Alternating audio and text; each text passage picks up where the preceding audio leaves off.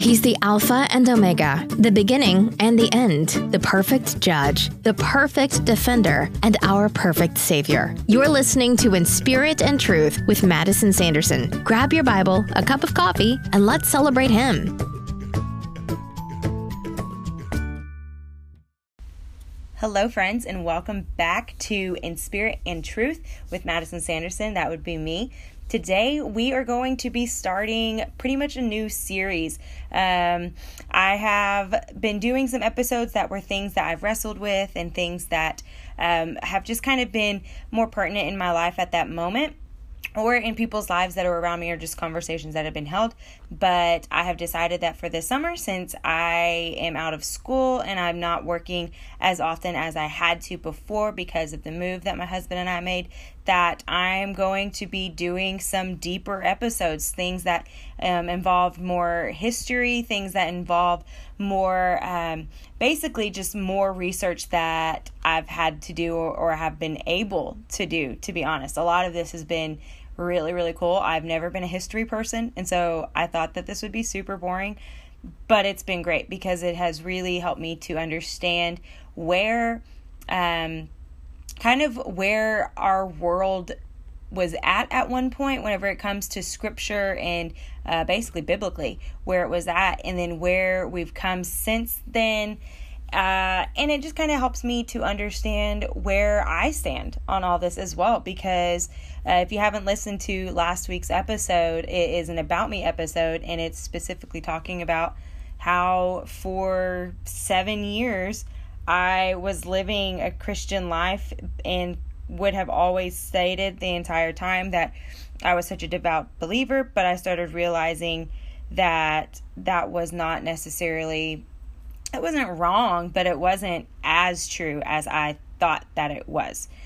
So, because of that, we're going to kind of get started today with a deeper lesson on the Reformation, which is what started a long time ago. I'm not going to get into details just yet, but it's something that started a long time ago that kind of shook the world. It pretty much was in my mind, one of the coolest things after Christ dying on the cross. Obviously, that was the best thing that could ever possibly happen to our world. And then the Reformation just kind of brought it back to that. But before we do that, I'm going to take a really quick break, and I'm going to play a sponsored ad. So we'll be right back. Okay, so we are obviously going to be covering the Reformation, which was something that happened many years ago. And a lot of us probably know a little bit about it. We may even know who started it or why it was started. But I can honestly say that I didn't understand just how deep and how rich this movement was. And so it's something that I have loved getting to study even more, and have been trying to spend even more time learning more about it, because I realized that scripture itself, of course, definitely is what forms my life, but understanding, or I guess for me, going from the change of being someone who did not have a faith like I thought that I did, one that was still very me-centered. I was a very seeker-sensitive kind of person. And going from that to where I am now, I've had a lot of things I've had to unlearn. And so this has kind of been really helpful for me, is whenever I'm struggling through those things, and I know that it's in scripture, but I don't necessarily know scripture well enough just yet. The Reformation has helped me, because it kind of brings me back to just like another little solid foundation to put your feet on, to just kind of get you through those moments. So what was the Reformation? Basically, back a long time ago, but especially in the 1500s, in the early 1500s, the religion of the time was Roman Catholicism, and they were trying to basically run everybody's, I don't necessarily want to say lives, but that's one of the best examples. They really were. They didn't really want people to understand scripture. They didn't want people to be able to read for themselves. They didn't want people to follow scripture itself. Instead, they wanted them to follow more traditions. So there's a lot of times that they would say in that people will argue for them and will state that, well, they were scripture and tradition, but the Reformation came in and they were scripture alone. It's not tradition. And you can probably think about the stories that you've heard in the Bible itself, where there were Pharisees who held more to the tradition than they did to Jesus, who was physically in front of them, trying to explain to them that they were wrong in their traditions and that he and his way was what was correct, and they still didn't want to listen to it. So basically, you have this religion that they believed that you could earn your grace, you could earn merit, you could earn pretty much anything that you would want within reason. I mean, at this time, obviously, they didn't have as much stuff as we do nowadays. And nowadays, this is kind of under the blanket of the prosperity gospel and the health and wealth, name it, claim it gospel. Because it's kind of the same thing, but it's not Catholic, if that makes sense. So in the 1500s, we're faced up against what is the prominent belief at that time. And so these people are being told that they have to earn their way to heaven. They have to have enough merit. They have to be good enough. They have to be able to, fix themselves to get to this certain spot.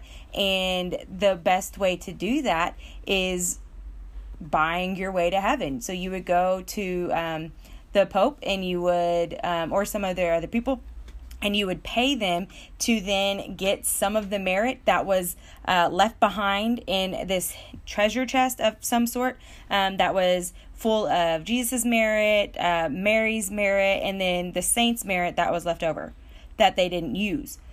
And so you were able to buy this merit, which would then help you to get into heaven. And as I stated, the people were not taught to read their Bibles. They weren't taught to open God's word. And at that time, no, it was harder because of the fact that we didn't have all the translations then that we do now, but it was still available. There were still ways for you to get the Bible or to actually have the Bible read to you, translated for you. There was ways around that. But the Catholic Church didn't want them to, because if they started believing in God alone instead of believing that they had to make themselves perfect for God, then the church's money would be gone. They were no longer going to be trusting in tithers and believers. They were just going to be trusting, and they just wanted to trust in the fact that they could somehow weasel money out of people. Did it cause a separation between the people and God? Yes, because they were being taught a false doctrine. They were being taught a false... I can't say that about every single church, and obviously I was not there. I was many, many years later born. But anything that doesn't preach on God and the fact that He's the one who saves you and that Jesus died on the cross for you is a false doctrine. And it's one that obviously the Reformation was coming up against. So you can fast forward to when Martin Luther came onto the scene. A lot of people know the name Martin Luther. A lot of people were probably like me whenever I was younger, and I was always thinking, well, Martin Luther and Martin Luther King are the same person. For those of you thinking that, they were not. They were vastly different people. They had different goals in mind, I guess you could say, and obviously Martin Luther King Jr. was not born in 1483 like the Martin Luther was. So they're not the same person. But Martin Luther was an Augustinian monk, and he is well known for the fact that he nailed his 95 theses against the Roman Catholic practice of selling, what I was telling you, they were selling indulgences, and so he nailed it to the door of the castle church. So it was a big deal at that time. And I don't want you thinking that he nailed, like 95 sounds like a really big number, and it is, but it wasn't like an entire book that he nailed to this. Basically what it is it's a thesis is 95 bullet points, basically, that is explaining where the Roman Catholic Church is getting it wrong and how the Bible is telling us that we are supposed to be living and how we are supposed to be doing all of our life for the glory of God. So he does this, and it causes a big stir. Well, there were people that had come before him, and they had kind of done these things, but the thing that worked best for him was right around this time, there was also the printing press that came out. And so he was able to then get the 95 Theses printed and into the hands of all the people that were around there. Well, not all, but a lot of the people that were around there. And it started catching wildfire, or like wildfire. And then you go, and then you have, you have other reformers, such as Zwingli, and he was right around the same time as Luther.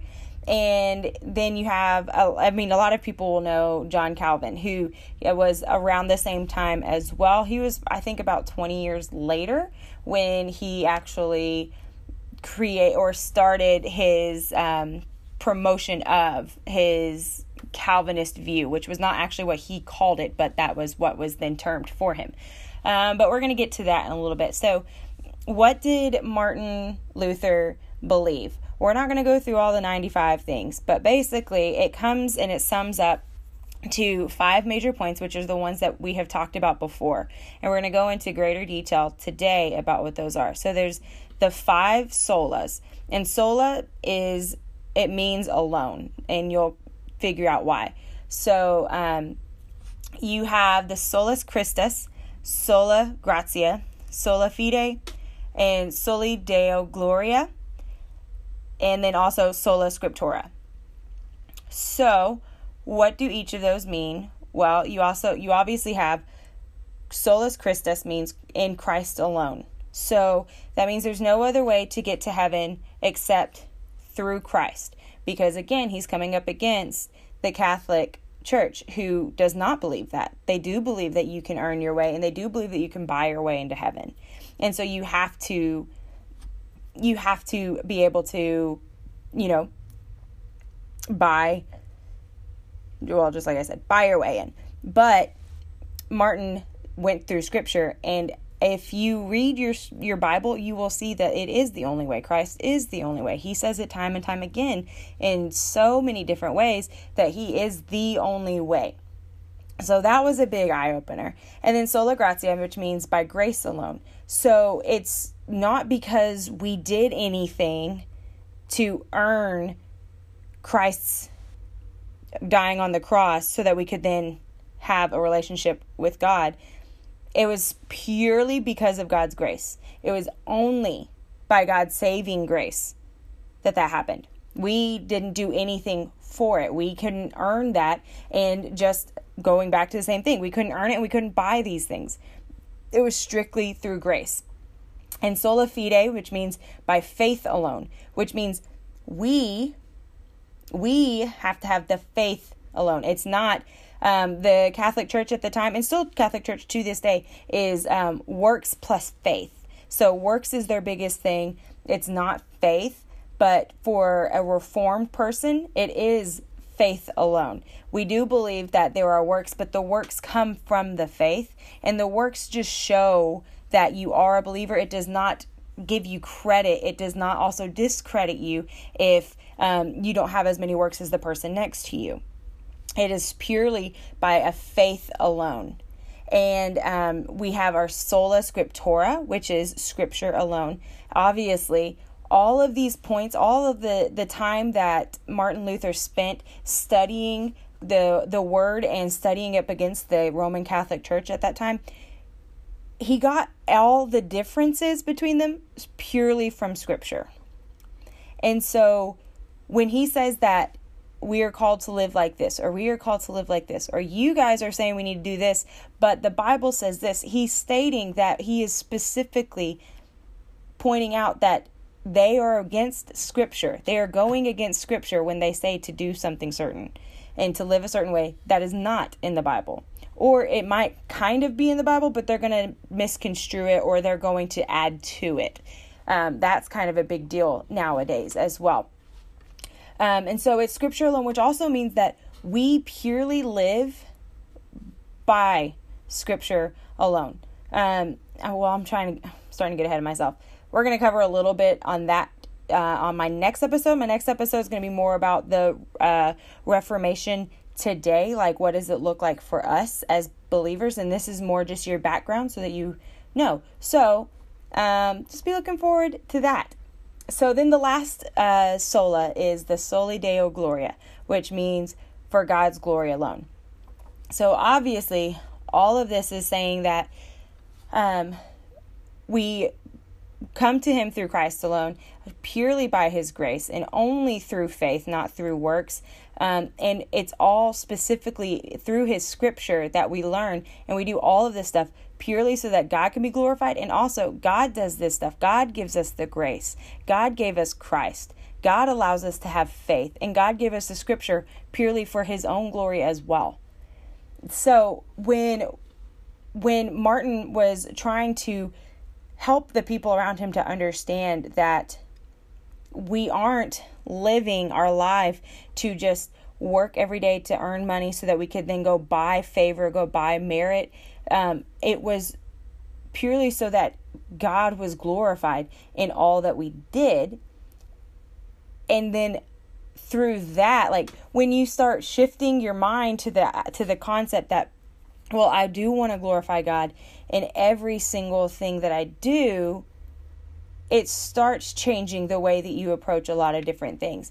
And obviously at that time, it was, just like nowadays, it was a big deal because that was not the Catholic's church or the Catholics' call for the people, for it to be all about God alone. That wasn't it. It was God and all the other saints as well. So that's still, as you know, a Catholic church is still very much like that. You pray to the different saints, you pray to Mary, but this is specifically saying that it's only for God's glory and not for Mary's glory, not for the saints' glory or anything like that. And it's not for your glory. The only glory that actually matters is God's.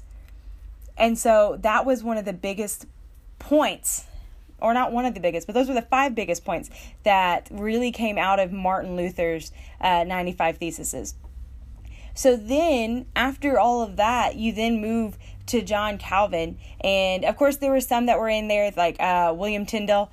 He was a really big part of that as well. There were some other ones that I kind of knew about, but not a ton, and we're not really going to cover them because the 2 main people that we tend to know the most about, or at least know the names about, are Martin Luther and John Calvin. So those are the ones that we're going to cover. So then you move to John Calvin, who was born in 1509. So, like I said, he was about 20 years after Martin Luther. But he also died about 20 years later than Luther as well. But he basically was the person who started Calvinism. And what is Calvinism? Well, Calvinism it's the 5 points, what we all call, a lot of people refer to it as TULIP, and it's the 5 points of Calvinism. Basically, what it's saying is that there's the T, which is total depravity. U is unconditional election. L is limited atonement, or some people use particular redemption. Doesn't necessarily fit in the TULIP lineup, but there it is. I is for irresistible grace, and P is for the perseverance and preservation of the saints. So this is saying that in salvation, we understand these things through Scripture. Calvin was very, very, very cautious of making sure that all his points came specifically from Scripture as well. And it specifically talks about the people for the most part. So, most Reformed people are going to be Calvinists. They just kind of go hand in hand. It is very, very, very, very, very rare to meet a Reformed person who is an Arminian, because those do not align. And so at the time, this was obviously a big deal. And still today, this is a big deal. There's actually, most evangelical churches do not hold to all these points.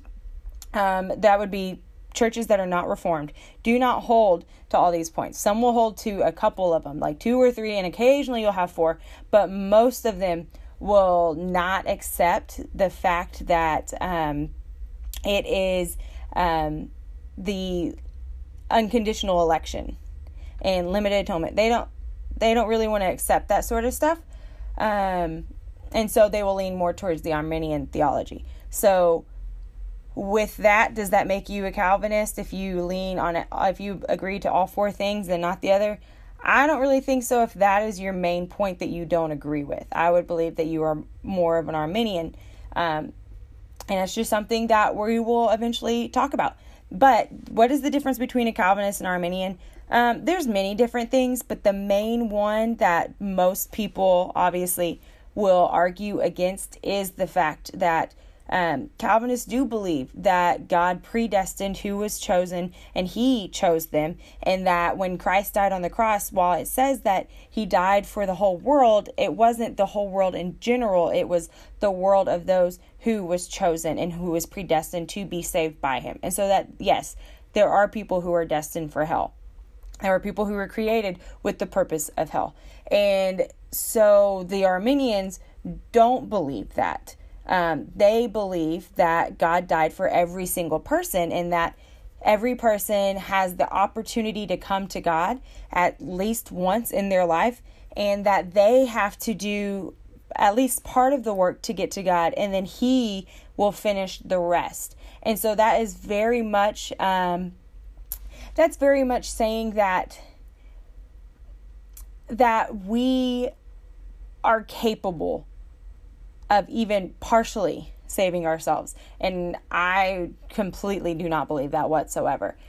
You might, and that is okay.